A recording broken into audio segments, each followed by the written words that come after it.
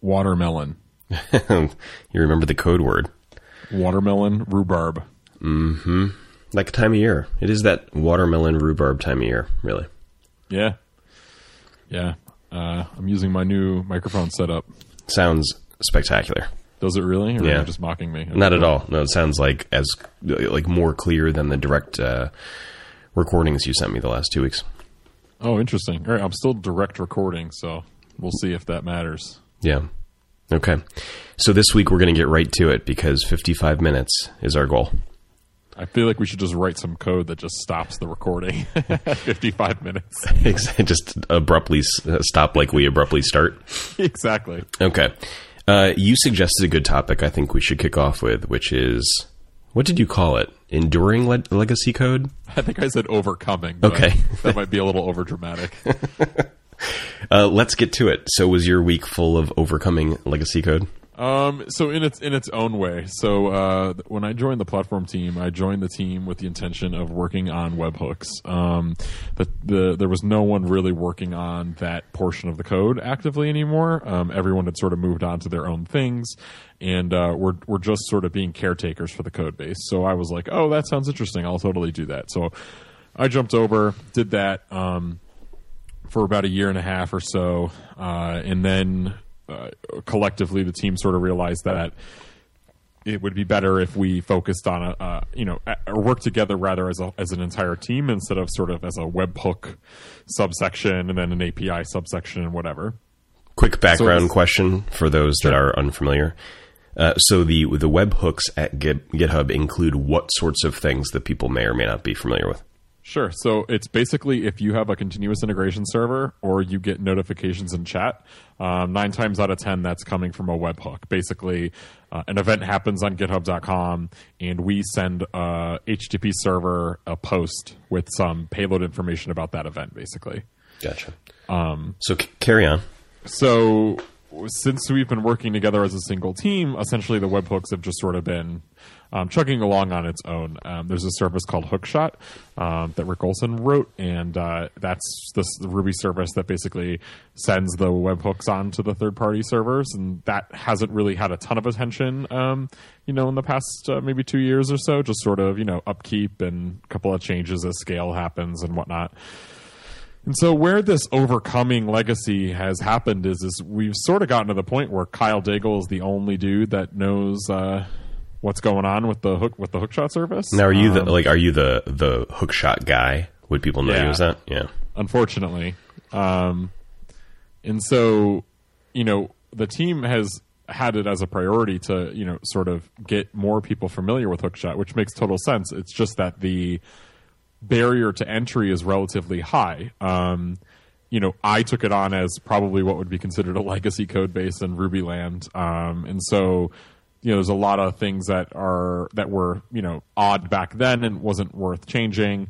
And so, we've added documentation and graphs and alerts and all kinds of good stuff since then. But at the same time, this week, I think it was Thursday, it might have been Friday, I had my 3 teammates basically all asking me questions about hooks and Hookshot stuff because everyone was sort of taking on one task to try and learn like one tiny subsection of things. And it made me really wonder, how to avoid those scenarios when you did not have control over building the initial system, right? Because I think it's an easy question when... maybe not, though. I don't know. It's a lot easier when you built the initial system, right? Because you could just document these things or whatever. Well, that's why I kind of stopped myself. Like, I don't know that I've ever been in that scenario where that's actually been true, where writing the initial system has stopped the pain and bringing on new people. I mean, if you come in as a second party to a project, this is my take at least, I think in a lot of ways it's easier to document it in the way that's helpful to someone new to the project because you don't have you don't really have any background that would cause you to sort of imagine that what's obvious to you would be obvious to others. I mean, I guess everyone brings that to the party to some degree, but someone new I think would be more capable of pretending that they were an average new person than with the person that authored it, who is like sort of long since lost beginner's mind. Although, I mean, a lot of people think you can get back to beginner's mind sort of in an instant, just like you can lose it in an instant. So, maybe it just depends on the person and the circumstance. Yeah, and I think with that whole thing, like, document things when you're a beginner or whatever, or try and empathize or whatever with beginners, I think is great. But I think at the same time, everyone is coming to a problem like this from a different background. Yeah, right. This is a Ruby project, which immediately loses the like warm and fuzzies of Rails, where at least you kind of know, where things are going and MVC and, the monkey patches go here, like that sort of thing. So that's a big part. The other part of this project in particular is that it has a lot of operational concerns, like, how do you start these services? How do the services all talk to each other? Like, it's not just a Ruby web app or Rails web app where it's, script server and have a good day sort of thing. Way bigger deal in my experience than is the rest of it. In other words, like the hurdles of having teammates get used to dealing with a complicated ops setup is a big mountain. Yeah, one that I entirely underestimated because I don't think I have very much in the way of operation skills, we need a modesty horn. Well, I mean, I guess what I'm trying to say is that's how I would normally describe myself, but like functionally, like I obviously do. Like I have enough that, I am both valuable and dangerous probably. And so when it came to getting going and just being like, oh yeah, no, just start this up and this is how you go to this box and just run this command. Like, that was more complex than I anticipated. And obviously I was sort of leaving things out because I thought that they were obvious or whatever, which is probably the first major mistake or whatnot. So give me a sense of scale for Hookshot, if that's like permitted. Like, so how big of a library are we talking about? Is this, smaller than a bread box, bigger than a house? That's so great. I have never heard that before in my life. No, really? Yeah, I'm not original. I think that's such an old like quote that it's maybe getting new again. It's like bell bottoms. That's so great. So I'm trying to see if I can get a quick line count on it. I mean, it's not an entirely small project. It's I wouldn't call it very large either. I mean, it's got an adapter pattern sort of built into it because we need to store hook logs differently in the GitHub Enterprise product than we do in production. And so if you imagine there's like 3 or 4 sort of systems, or like areas of responsibility within it, we have to receive a hook. We then have to, store it, queue it, pull it back off the queue, try and deliver it, and then store the result. There's sort of 4 systems there, and each one of those can have a plug-and-play sort of adapter. Right. And so that is the major piece of complexity. So, I mean, it's not one of those projects where you sort of sit down and go, oh, yeah, no, this calls this and this calls that, because it's calling generic objects all over the place. But the interface is relatively clean and sort of straightforward to reason about? I think so. But this is where it starts to fall apart for a legacy project, right? Because I have been working in it for, a year or 2. Mm-hmm. When was most of it written? How long ago? Oh, man, 4 years ago, maybe. Yeah. And so it's a little bit tricky, because it's there's also a lot of external systems, right? We have a queuing system that's not like for free, like it's not rescue, I mean, you're actually calling queuing commands and popping things off of Kestrel and whatnot. And so, there's like another piece of external knowledge needed there. And so, I mean, it's kind of interesting. I find, and I was talking to some of my coworkers about this a couple months ago, I find myself I always gravitate towards these projects for some reason. In previous jobs. Now, when you say these projects, what do you mean? The legacy systems that have a low maintainership? Yeah. Well, I think that makes sense. I mean, it's a place you can add, that you can impact things, I would think. Yeah, totally. The trouble I think that I have with it is how to adequately advocate, for that system and its value, maybe, because you're the only person potentially that knows actually like how the system works or whatever. So, for most projects, if could go on a long vacation. Yeah. I mean, really, I've like, or have some sort of absence. That seems like it gets the job done. Yeah. It's more. I guess what I'm trying to say is it's less bus factor at first and more. If you can't just be allowed to work on this thing, sort of at your own volition or whatever.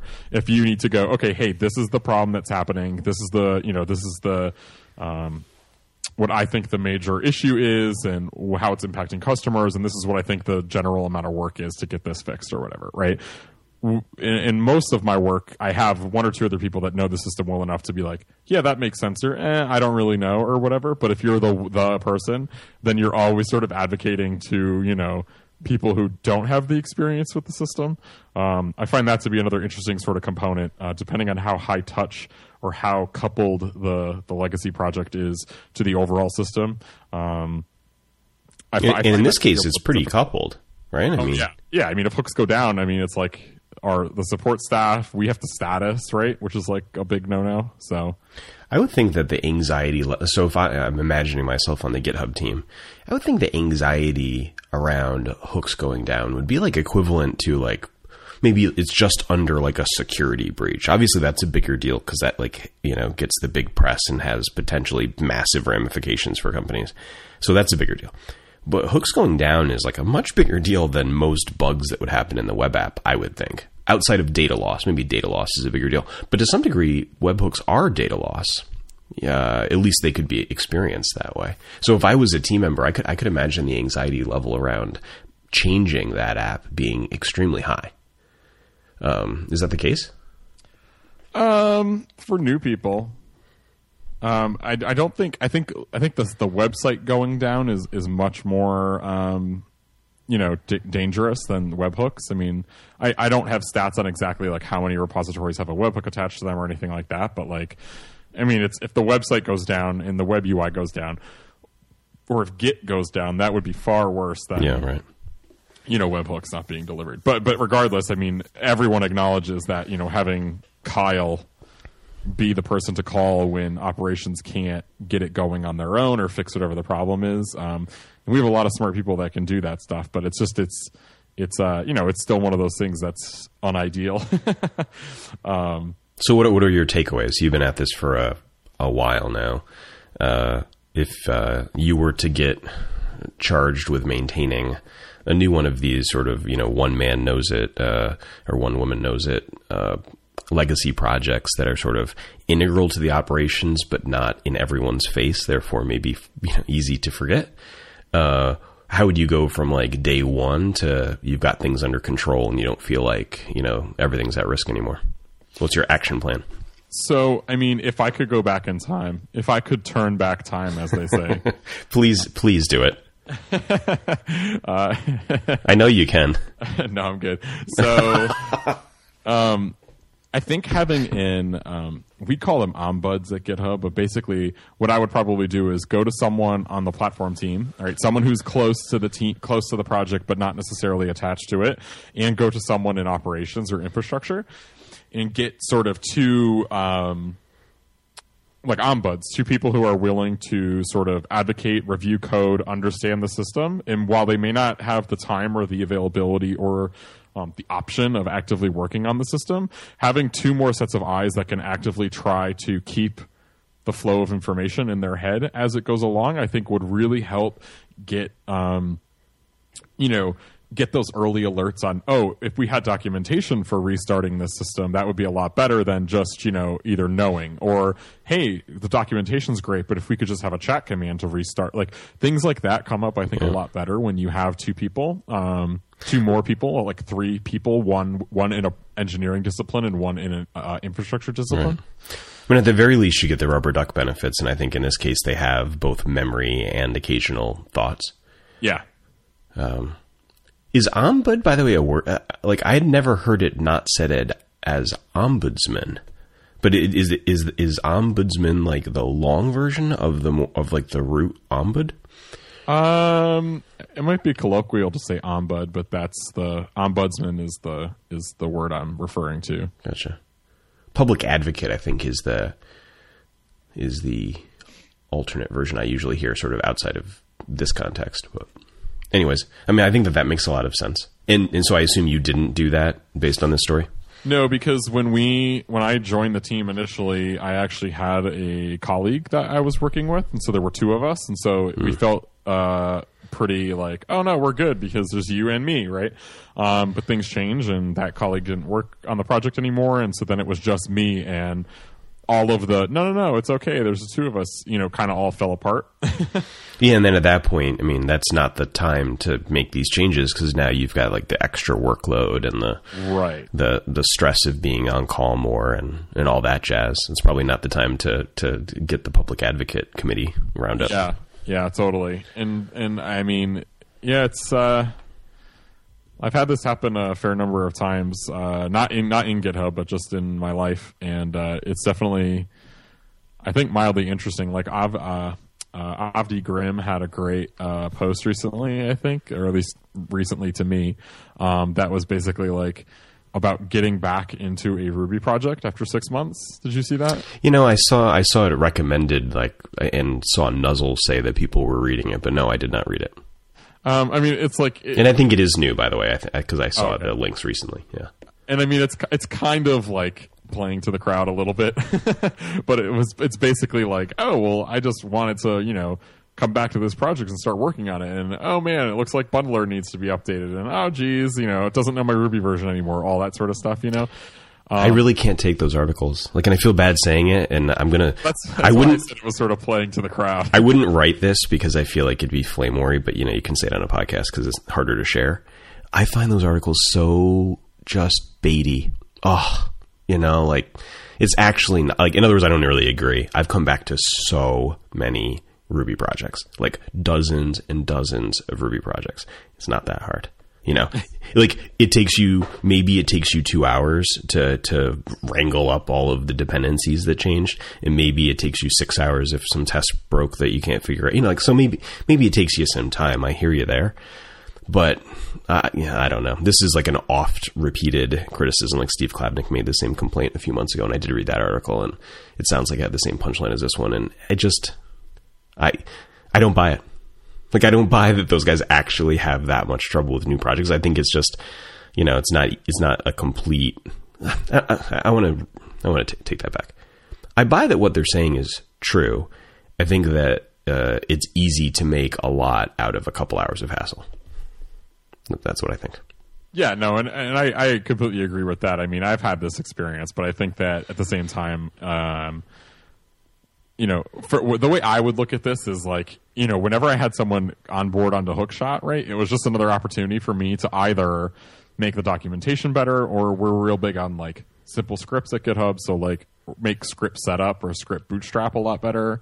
Like those are two scripts that you should be able to go into in any GitHub project and get your environment where it needs to be, which is nice. And somebody mentioned that in the article, and and there was some conjecture about like, well, then that's just going to get bad or whatever. So I'm with you. I mean, I was only consulting for like a year, and I imagine that it's a lot harder maybe in that environment where you're jumping from project to project very frequently maybe. But at least in my experience, it's like, I don't know that it's like bad enough in Ruby that you shouldn't come, but I think that it's one of those things that I do think, making it easy for people to onboard onto a legacy project makes it a lot easier for them to come in and help you. That's no doubt true. So my point was more that like, yes, like these pains will be felt. Like you will try to start up and like, there'll be an environment variable that you don't have set or whatever. So then, like make a script that checks that it's set before it starts. So at least it's like, you need to have this set or whatever.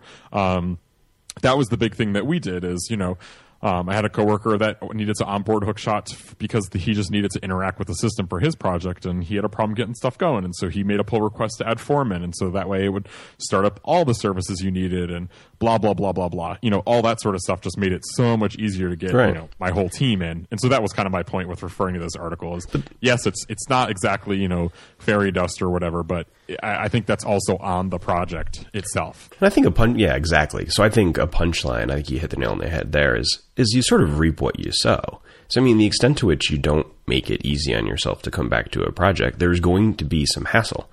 I kind of feel like I need to defend Bundler a little bit, and that the idea that Bundler would be a contributor to the difficulty of coming back to a project is sort of comical to me. Like, bundler is the thing that makes it easy to come back to a project, right? It locks all the dependencies, pretty, especially compared to some other programming languages that we may have some, that I may have to deal with pretty regularly. It's a pretty good story. The bundler story is really good. And to your point, yeah, it can be pretty difficult to come onto a project, especially if, you've been away a bit, and even more so if it's someone else's project, so you don't have like the context. But you're kind of gonna get in what you put out, and if you come back and the project's hard, just make it easier this time. Then when you come back next time, it's gonna be easier again. Yeah, totally. I should do the first ad to keep us on track, and it's perfectly not planned at all, but perfectly aligned with this, which is it's DigitalOcean. So DigitalOcean provides simple and fast cloud hosting built for developers. Create a cloud server in 55 seconds and for as little as $5 a month. Let me put on my glasses for the rest of this. DigitalOcean is built for developers and used by over 400,000 of them, including me on some smaller projects, hopefully on something bigger sometime later this year. It's highly scalable to meet the demands of a rapidly growing application or business. You can even resize your droplets. That's their name for your sort of containerized services or servers to meet your needs as you grow. You can choose your OS, and they have one-click installs for Ruby on Rails, Django, Docker, Drupal, etc. All servers are built on hex-core machines. They have dedicated ECC RAM and RAID SSD storage, which I saw you had a fun set of tweets about, which I won't even ask about. I'm going to tell you when we're done because I'm angry. Servers can have up to 20 CPUs, 64 gigabytes of RAM, and 640 gigabytes of SSD hard drive space. They have fully featured DNS management to make it easy to manage your domains. They have auto backups and snapshots, make it easy to clone. Super easy to get started. Go to the website. That's DigitalOcean.com, like it sounds. And if you sign up, use the code RubyPodcast, and you'll get $10 credit towards your new account. Thanks to DigitalOcean for supporting the show. All right, tell me. So speaking of legacy projects, yeah, exactly. I have a gaming computer that sometimes remembers my name and allows me to play video games. And I was trying to set it up and use it on Friday, and it turns on and it's working fine, goes a little horky, and then I restart it because I'm like, this is weird. And then when it boots up, it says missing operating system. And so I've made a not good mistake. No, I made a big mistake that my operations coworkers have no problem teasing me about mercilessly. When I bought the system 4 years ago, I bought two 128 gigabyte SSDs because a big SSD was too expensive for me. And so I bought the two smaller ones, and then I was like, I'll just RAID 0 them together. Like, what could possibly go wrong? And so if you're not familiar with the RAIDs, RAID 0 is where you use both disks to store data as though it were one disk. Mm-hmm. So if one disk goes, the whole kit and caboodle is up a creek without a paddle. So, long story short, that's exactly what happened. One of my SSDs crapped the bed, and the other one's okay, and so I'm using that one temporarily until I can get a new thing. But the real reason I'm upset, so I had all my video games on a regular hard drive, because games nowadays are like 30 or 40 gigabytes or whatever, and so I put one game on the SSD, and it was Witcher 3, which came out a couple months ago. And so this game is fabled to be with a good playthrough somewhere between 100 and 200 hours, which is a lot of hours. Yeah, right. Well, how many hours in were you? So I was only 15 hours in, but that took me 2.5 months or something. So I was because I got a kid and everything, and I can only play at night, and I can only play for an hour or two.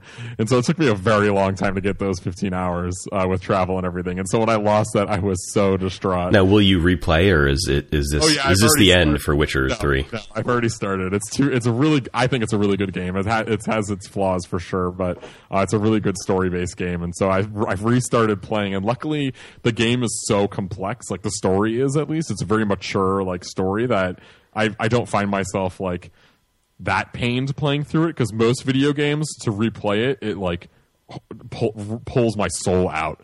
It's just, it gets so angry because I know exactly what they're going to say, what they're going to do. This game is so branchy and everything. It's pretty simple to replay so far. But the long and short of it, and the only reason I'm getting into it on this podcast is back your crap up, please. Even that computer that you're like, it doesn't matter what's on there because it doesn't matter. Just back it up for God's sake, because if I could only have backed up my video game saves, this nerd would be a lot happier right now.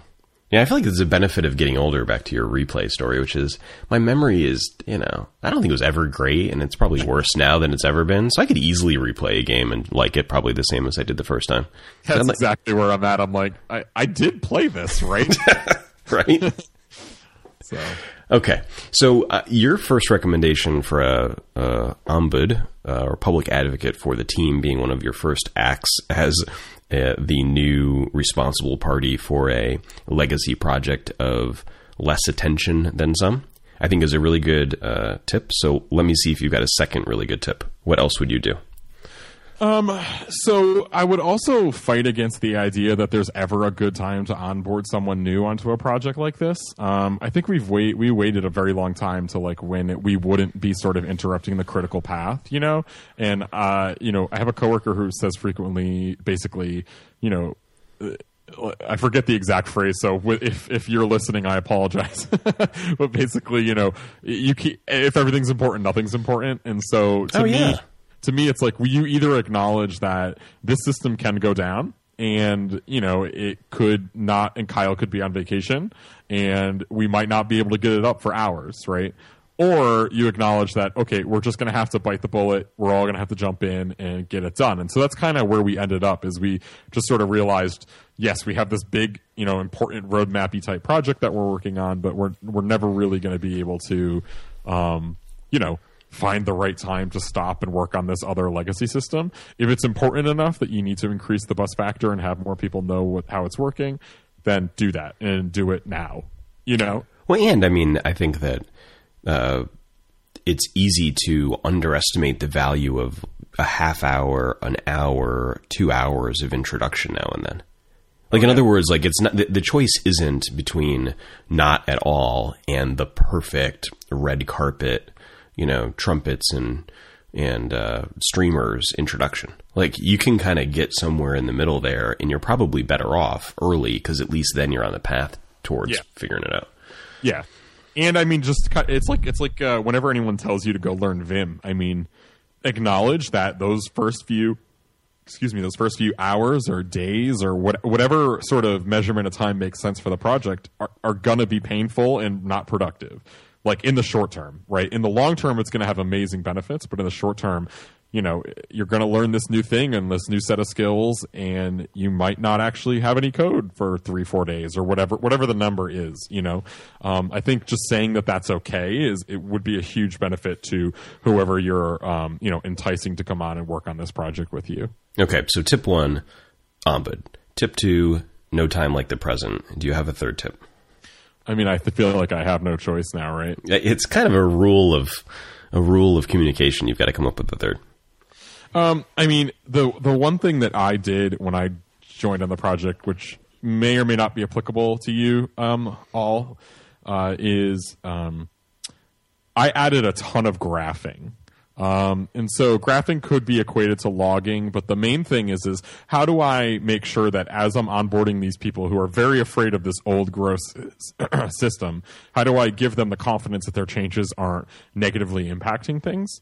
And so we use Graphite a ton at GitHub. And so one of the things I did was I basically built a dashboard of Hookshot. Basically, like, here are all the pertinent graphs, and they're categorized by, sort of the activity at hand. So one is like an overall deliverability. One is like the queuing system. One is contacting third parties and whatever. And so if you make a deploy or you make a change, it'd be very, very quick and simple for you to see, not just on an error level, which has some useful data, but this can show me that oh, while my change shows no errors, it actually increased the amount of time it would take to get from github.com to the third party by like a order of magnitude, right? That would be a very easy thing to see through the graph, as well as to see, maybe all the hooks are getting over to Hookshot, but they're not actually going up to third parties very quickly. And so that graphing probably took me maybe 2 or 3 days to get in and, to build a dashboard, but it's probably the number one thing that's letting me show my coworkers like modesty horn. What? Oh, because of the 2 or 3 days. Yeah. Oh, I just whipped up just an enterprise monitoring dashboard in 2 or 3 days. No big. No. So to be clear, right, like GitHub's infrastructure already has all the graphing in place, right? And so I can create graphs using someone else's code. There's a dashboard app, which is just a Heroku app that pulls graphs out of this, out of Graphite basically and puts it up there. So, but my point of time with the 2 to 3 days is just saying, time that hurts, but less than a week, amount of work was what it took. And I think that it's paying off in dividends now, even though at the time it was probably... It did not look like the most important thing I could be doing right then, I think that's a great suggestion. I mean, that for something that is pretty mission critical, to increase visibility to it, so that anyone that's involved has some sort of idea of what's going on, given that most of it's invisible, seems like a great idea to me. Yeah. Well, that's good advice, Mr. Daigle. Hey, man. Add an ombud, no time like the present, increase visibility. Your 3, profit. That's number 4. Profit. Yeah, exactly. I'm going to get a tattoo with that, I think. Uh-huh. Okay. That was a good topic. Let's wrap it up with our weekly CodeShip read and then get on to topic 2. What do you say? Awesome. CodeShip's a hosted continuous delivery service and frequent recipient of... Hookshot sent messages. Very frequent. You probably can't say, but I've got a feeling that the volume of communication between GitHub and services like CodeShip has got to be spectacularly high. It is quite high. Huh. We should come back on a different show to talk about sort of what it's like to work on a project when milliseconds matter more. Sure. Because that's a fun topic that I think some people, that's all they think about all day. I mean, there's that expression that says, if you want to work on new features, then join something new. If you want to work on scaling, join something old. And many people listening, I think, get to work on new features and wonder about the scaling. And those that work on the scaling often want to hear other people talk about it. So... Anyhow, back to CodeShip. You can set up a continuous integration in a matter of seconds and automatically deploy when your tests have passed. CodeShip supports your GitHub and Bitbucket projects. You can get started with their free plan today. And they just launched Organizations, which is sort of like GitHub's Organizations, but for the CodeShip context. You can create teams, set permissions for specific team members, and improve collaboration in your continuous delivery workflow. If you visit codeship.com/5x5Ruby, you'll save 20% off any premium plan for the next 3 months if you use the code 5x5Ruby. So again, go to codeship.com/5x5Ruby, go to, or just enter 5x5Ruby as your code. You'll get 20% off for 3 months. And they have partnered with me very nicely to promote the API First training. You can get 20% off, thanks to me and them, if you use the code CodeShip at apifirst.training. So thanks to CodeShip yet again for sponsoring the show. Okay. All right, so shall we move on to our second topic of the day? Yeah, go for it. So let's talk about Rails engines. I asked on Twitter about people's interest in this topic, and turns out a lot of people are interested for a variety of reasons. I'd say that there are a few camps. And for those that don't know, I would think most people listening to the show would know, but a Rails engine is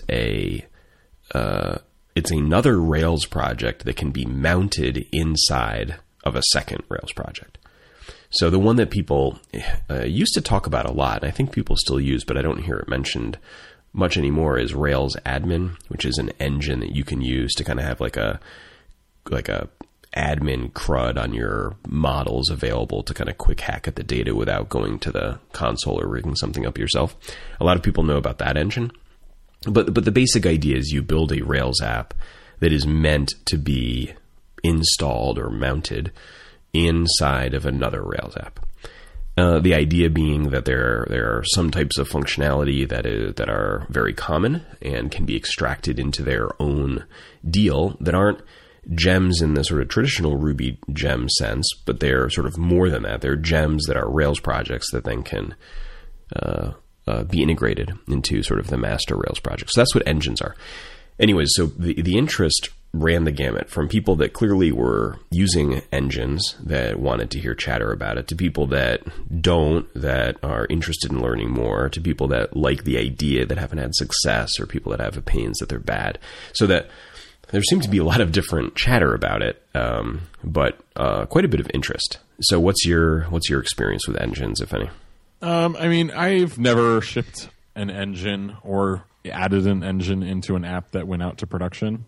I mean, there could be a sort of an argument that the API is kind of engine-y at GitHub, but I don't know that I've ever had a scenario where the engine was a clear win, meaning having it be completely separate, but also, sort of mounted and attached to the main application. So, I mean, I'm intrigued, but I'll be the noob that's asking all the questions. All right, so let me describe the one that I wrote this last week or two. And because I've written a couple others. I think one that was a pretty good success, one that's in production in an app. One that I did as an engine because the app itself was difficult to work with, and I thought, and I think I was right on this, that I could more quickly develop if I basically stubbed the interface into that old app and built something new that then I could just plug in later, which isn't a great reason in general to use an engine, but it sort of worked well there. But let's fast forward to now. So I was talking about FancyHands the last couple of weeks. Yep. And so for those that missed it, FancyHands is sort of like a Amazon Mechanical Turk, but with American-based labor that can also make phone calls, and is a bit. That's basically the deal that I've been using on a project. And they have an API, so you can integrate your app with their service to say, please do this task and give me back that data, and I'm willing to pay X, and here are the parameters around the acceptable time window it can happen, etc. And so they have an API that's pretty good. We talked on previous episodes about some of the ups and downs, but it's with some bumps, but pretty good, and the features are quite nice. But it's a little bit of a pain to work with in an app for a couple reasons. So one, you need to be able, in most cases, to persist the request that you made on your side, or at least I did. So in other words, I couldn't. I had to know what I had sent to FancyHands, or I had to know what the sort of nature of the request was for various purposes, say like reporting and not just reporting.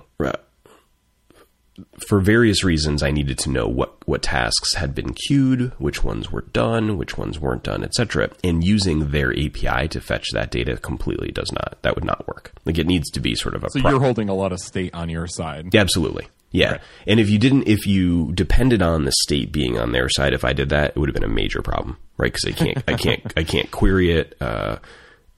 It's like referential integrity to the other objects that it does have relationships with would be jacked up. Like, it just wouldn't work. So, I mean, I think that issue, really the querying plus the reference to the sort of related objects were two deal breakers. So I had to keep the state.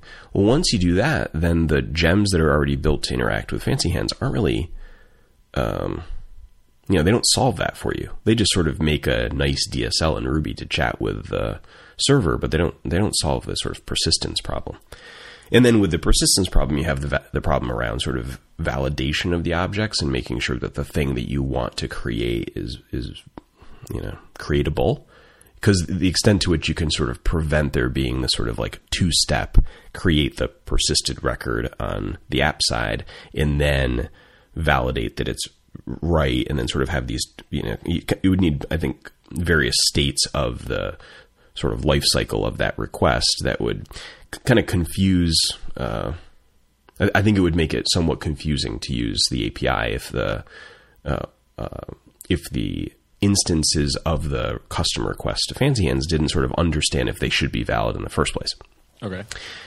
So that's sort of like the persistent story. Bit of a pain to deal with, because every crack you have in that story, you're going to pay for. And I did, because I implemented this once a different way and regretted it.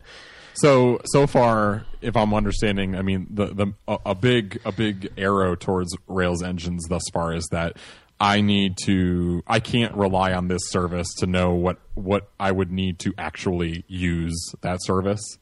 And so thus, if anyone were to use this system, say just as a gem that calls the API, they would also have to solve this problem of storing state. And so why not, make this a Rails engine, because then we can do it that way. Yeah, and in my case, I wrote it as an engine at first, or I decided to, because I had at least two needs in two different apps to interface with FancyHands. And I said, oh man, I'm going to have to redo this entire thing. I'm going to have to basically just fork the code over, copy the code over, which seemed ugly. So reason one is this whole persistence story. And that's very much a Rails engine idea, right? Because once you're into persistence, then Rails' value proposition becomes interesting. Okay, so reason two, and this is interesting given the webhook conversation we just had, is that most of the communication with I'm going to switch the order. Reason two is then the dealing with the FancyHands API, and then ideally you're going to push that off into a background job, right? Because for all the obvious reasons. Well, again, this is a Rails sort of Railsy idea. What if I need to manage a queue of things? And the actual, so I'm going to open source this library, and I think that the code on how to do this bit was interesting. But I made the engine so it does it synchronously, but has a very, very easy way to swap in a worker to do it async if you wanted to. Okay. So that was the second reason, I think, less important than the persistence on the core records, but still important to sort of manage the queue of work. And then the third one, which is super critical, is the communication back from FancyHands is primarily through webhooks. Interesting. Okay. Right. So the idea is I create the custom request. I get back a response, which is just basically an acknowledgement that I've asked them to do work, and ID for me to refer to that later. And if there are errors or whatever, then I'd find out then. And then from then on, they stream for every single sort of type of update that happens to the request, whether it's a message or the thing gets closed or whatever, right? They stream to an endpoint that you provide, a webhook. They stream these posts, and you have to deal with them. So that is a pain, because like for some interesting reasons, like they do not. So they have multiple types of FancyHands requests that you can create, right? So you can do a custom request or a standard request or outbound call. They have a bunch of proper nouns for the types of requests, and they're all a little bit different, but they all hit the same webhook endpoint back to you. Okay. So you kind of have to first say, all right, you have to sort of dispatch the inbound webhooks, like, what is this thing? Which class does it get associated with, in case you have multiple types of requests, and then update like in my case, the custom request. I have to take every one of those responses and push them onto the end of an array of responses and do some extra parsing on those responses to update some sort of top level attributes of the request. That's a pain to write. I mean, not like it's really difficult, but it's quite a bit of spelunking to understand, like, what are these responses going to look like, and is my endpoint going to handle them correctly? And then what about the fact that they're polymorphic, sort of, at least in the way that they handle webhooks. So that is an obvious need for an engine, right? Because with an engine, you can just say, hey, mount the engine that I made is called Taskmaster. So mount this engine at /Taskmaster.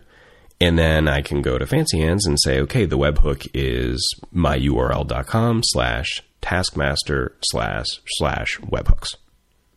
And then it will automatically be able to handle anything inbound. So those are my like 3 reasons that I decided to go engine. And like so far, pretty great. Like really, it's really excellent. I was going to say, so like, I mean, thus far, it's great. What have you run into anything that made you either wonder if the engines was the way to go, or that there was this big downside to the engine itself? Like, meaning, you know, you're implementing it as best you can, but there's this big, you know, sort of asterisk around Rails engines in general. Is there anything that, you know, while you were doing this, wasn't just, you know, a slam dunk? Yeah. So I think that one of the questions that you consistently have to deal with when building an engine is like managing the seam between the engine and its host app. So I'll give a couple examples. So, the custom request class in Taskmaster, it has a polymorphic belongs to relationship to the thing that's requesting it. Because usually the way, at least the way that I've built some apps that use it, is I have a class that's sort of in the domain of the main app, right? So I'll call it like my custom request. And then that thing holds the business logic from that app around the custom request. And then, you know, you don't want to sort of infect the FancyHands side with that. You want to like have it convert into the FancyHands world what it needs. But you want the custom request to FancyHands to understand, you know, what the instance was in the host application that it's related to. So like the reasoning about that, like how much do I put, you know, how do I allow them to know about each other in the most narrow way possible? Is that a hostile relationship? Like, do you perceive, like, granted it's open source, but my point is like, how uncomfortable are you with that line being blurry? You know, hasn't been so far on this one, but I think I definitely could imagine it being blurry. Yeah. It hasn't been on this one though. It's been fine. Okay. I think that there is, for the uninitiated to Rails engines, there's a little bit of a learning curve around how to like inject things into the engine in a way that feels comfortable. Like, so, and, you know, if you've been a Ruby programmer even for a little while, none of this would feel all that foreign, but you have to do things like I'll give an example for the app I was just working on. So in the host app, I wanted to inject callbacks into the custom request, or class, to say, okay, after commit on the custom request, this is in the FancyHands engine, or the Taskmaster engine. After commit on that, I want you to call this method on, or send this method to your, you know, the belongs to that represents the bridge between you and the host app. So like, that's obviously not a big deal, right? You can just inside of the class in your app, have like a class eval and Taskmaster to just inject that behavior into it. But if you're sort of not that familiar with doing that sort of work, it feels a little dirty. Not that I actually think it is. I don't think it is at all. Like, I think it's fine to say, okay, class eval this into the Taskmaster class and you know, squirt this behavior in. But then, you know, I think that someone could reasonably complain that is making it a little less clear how things are working. Now, I'd argue from the way I just wrote it that it's actually in that bridge class that you want to see that logic. Like in my host apps class that is using the Taskmaster custom request to fulfill its actual sort of manual labor needs, that's where I should put the code that is changing the behavior of Taskmaster's custom request to sort of fit its needs. But, you know, again, it's a little weird. Yeah. I mean, yeah, that's always been one of the things that's been like odd to me about Rails engines is, the idea that we're always trying to keep these things like with clear, sort of defined APIs and whatnot, which like gems generally accomplish just because of the way that they're built. But I feel like with Rails engines, there is this sort of like part of the contract is that you're allowing this thing to be mounted inside your application, and thus it is gonna have to, I guess not have to, but probably sort of reach into at least one class, if not more, with your permission, but it's going to reach in to do whatever it needs to do to sort of be the glue between the two systems. Whereas normally with gems, right, you're adding that in manually, and so it's less, maybe it feels less gross or something, but the end result is probably very, very close to being the same. Yeah. Yeah, I think it's a little unclear to me why people often think it's a little bit gross. Because I think you're right, that like the reaction you just said, I think is common. And I don't know completely fair, because I don't know that it's all that different than many things we do with the gems to configure them. But like I just pasted, I'm not sure if you're in Slack right now, but I just pasted the code that sort of injects the after commit behavior into that class.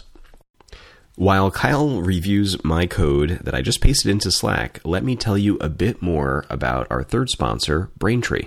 Braintree is code for easy online payments. If you're building a mobile app and searching for a simple payments solution, check out Braintree. The Braintree V.0 SDK makes it easy to offer multiple mobile payment types. You can start accepting PayPal, Apple Pay, Bitcoin, Venmo, credit cards, and more, all with a single integration. They have single secure payments. Again, it only takes a little bit of time to integrate Braintree into your app. They have SDKs in 7 languages: .NET, Node, Java, Perl, PHP, Python, and Ruby. And they support Android, iOS, and JavaScript clients if you're working on any of those. All of their code is idiomatic with clear documentation, and in 10 lines of code, you've got the beginnings of your integration with Braintree. So to learn more about Braintree Payments, go to braintreepayments.com/Rails podcast. When you do, they've got a great deal. For your first $50,000 in transactions, it's totally fee-free. Again, braintreepayments.com/Rails podcast. I thank them for sponsoring yet again. Mm-hmm. And like, I don't know, it feels fine. Basically it's like, hey, after this thing commits, then schedule a retry on a thing if you should. And there's nothing fancy to the code. But, so back to your question about like what was difficult. So I think you have to think carefully about where the seam is, for sure. I think that there's a little bit of friction when you develop an engine around when you're actually going to mount it into the host app. Because like for a while, it feels like you're in the clear. Right? You're like, oh man, I've got this nice isolated project. It's 400 lines of code. It's perfectly tested. It's like lightning. Everything's great. It's roses. And then you finish it, and then you're like, okay, now I need to actually mount it into that application that I extracted it out of. Then there's going to be some friction. One, you've got to be familiar with like how to deal with installing it locally, and then you've got to install the migrations over, and then inevitably you'll realize that things should have changed, and then you change the class name. Like things change, right? And then you have to deal with a lot more friction than you would if it was all one project for a little bit. Because like it's not just like you're opening up this different file, you're actually going to this other project, and depending on how it's being developed, maybe you're using GitHub to pull a branch from a private repo, and there's a little friction. And so as part of that friction, do you have to, or are you like, do you write a sort of integration test that spins up a fake app or something that gets the Rails engine mounted into it? Or do you? Oh, yeah. Okay. Yeah. So that's how engines, I actually think the testing story with engines is great.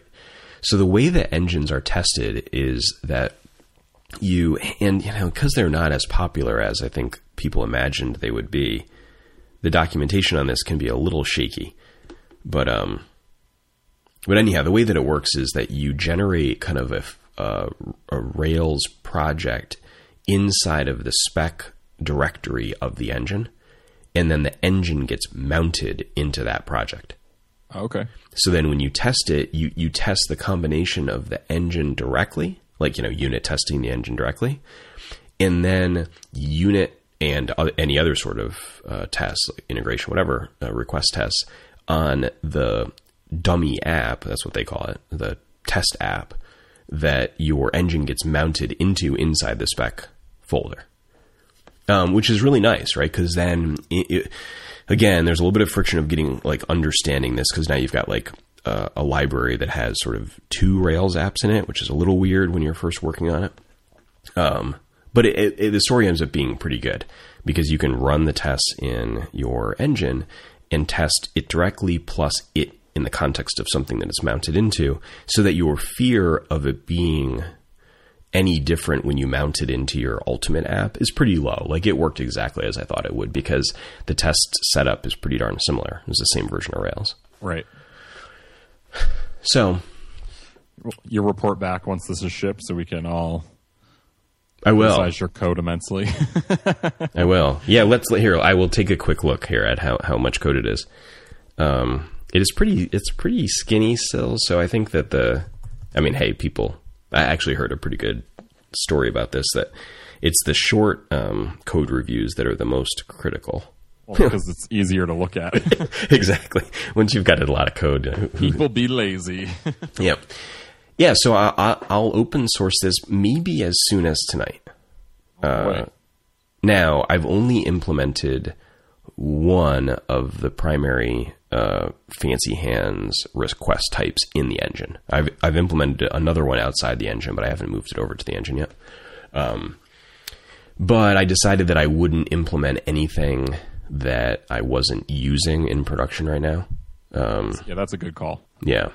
And as I either do the other ones, or I'm happy to expand it to include the other types of requests as other people are using it. Like, I'll collaborate on it, because I'm pretty familiar with how the whole thing works. But so I'll open source it either tonight or maybe tomorrow, but I think tonight.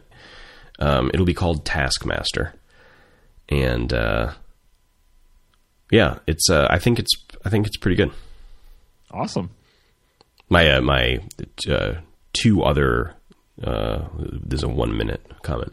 My 2 other engines that I've made that I had some success with, or I think the one I had the most success with, was a geography engine. So I kept on building apps again and again, because I do most of my work in transportation, that needed to have robust geography models, right? So, like, the whole U.S. geography hierarchy, like, from all the way through postal code up to the various ways that the U.S. government categorizes the sort of collections of postal codes into the metropolitan regions and CVSAs, et cetera, up to states and regions and country, et cetera.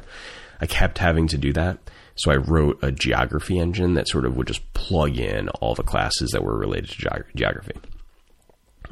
Plus all of the rake tasks that would update those classes with data from the various government and other data sources that would keep them live, fresh. That was a pretty good use case for engines, I thought. Yeah. You don't sound that interested in them, though. I just had never run into a case where I feel like they would. I don't know. I'm sure that they're very helpful. I just have never had a case where I've seriously considered using them. So I'm curious to read the code, though, because I think that the one thing that's super interesting about your scenario is that the state that is required to use your app is not application state, right? It's not domain state for the application, really. It's really like state for the interaction with this third party. Your application will hold its like domain state still regardless, but like I find it interesting that there's like, did we call out for this and all that sort of stuff is something that would, to me, make sense as a Rails engine, because the integration itself needs to hold some level of state. Whereas with a gem, like you'd have to be like, okay, now go build this model or like add this field in this model, like paperclip day, right? Where it'd be like, go do all this stuff in your app and then just connect the gem and you'll be good. But instead you're saying, no, just install this Rails engine, run this command and you'll be good to go. Because that's where the vast majority of the work is. They have a gem that allows that helps with the chatter, and that's like 5% of the work, or maybe 20% of the work. But so I think your case, I think your use makes a very good case for it. I just don't know that I've personally run into it. And to be clear, this isn't like some like veiled straw man situation where I'm like, I don't think Rails engines should exist. I just don't think that actually have been on a project where maybe it would have made sense. But who knows in the future, maybe I will. I think that so my final thought on this, I think the webhooks bullet point from my list is a really good reason to use an engine because I don't know if this has been your experience, but webhooks are hard to test. Right? Because like you have to have something to fire the requests off or know what they're going to be, so you can stub them. And for a lot of projects, that really increases anxiety and probably jacks up the code. And I had to go through the process of figuring out what the heck all these requests to the webhook were going to look like, and then like saving those as example requests, etc. And man, that's really nice to not have to go through again. Yeah. Not to mention just like, not that it's difficult to set up the controllers and how they should handle things, because it's really not, but it's nice to not have to sweat it given that the testing story is a little bit of a pain, especially if you're a little less familiar with how to do it. Yeah, no, I think that makes sense. And I know that comes up a lot with my normal work. Just testing that stuff's a pain. So I could see that being a huge win. Do you have a story on that? Like a this thing will fire example webhooks off at you. Just, hit this button. Not really. The developer site has an example payload for every single event that can come. And so we basically just tell people, go copy that and use it as a fixture. And so if they need to have a particular state, they can trigger one and capture that fixture or just edit the example we have. But we don't have a good story on like a sandbox type of infrastructure or anything like that. Does your CI server generate the example requests?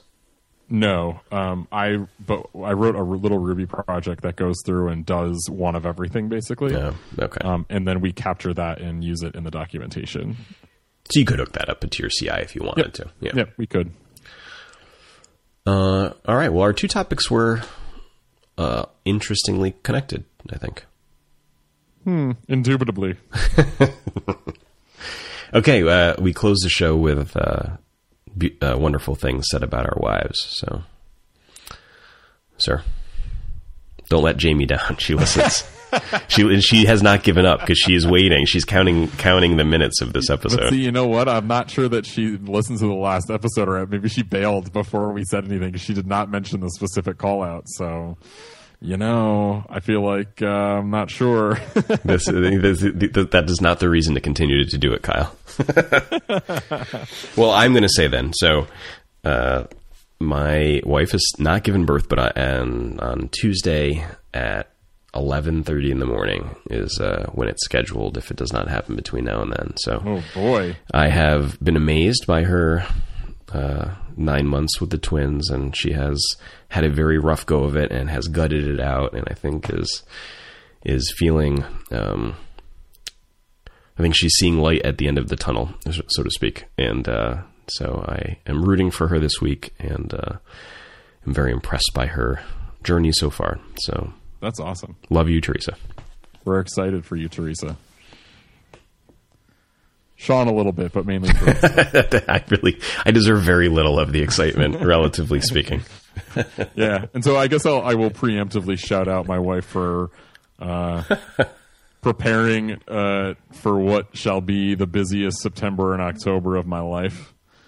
I shall be traveling quite a fair amount. Oh boy. Yeah, so to follow me on Twitter or GitHub or wherever, I'm barely known. Kyle? And I am K. Daigle. All right. Now, can people connect with you to play video games? Is that a thing? Yes. Follow me on Twitter. I actually regularly tweet out when I'm looking for people to play video games with me. So if you play Destiny, follow me on Twitter. We're looking to fill out a group on Tuesday nights. Squad. Let's do it. All right. So until next time. Yeah, whenever that is, man, babies. We'll find a little bit of time. Adios. All right.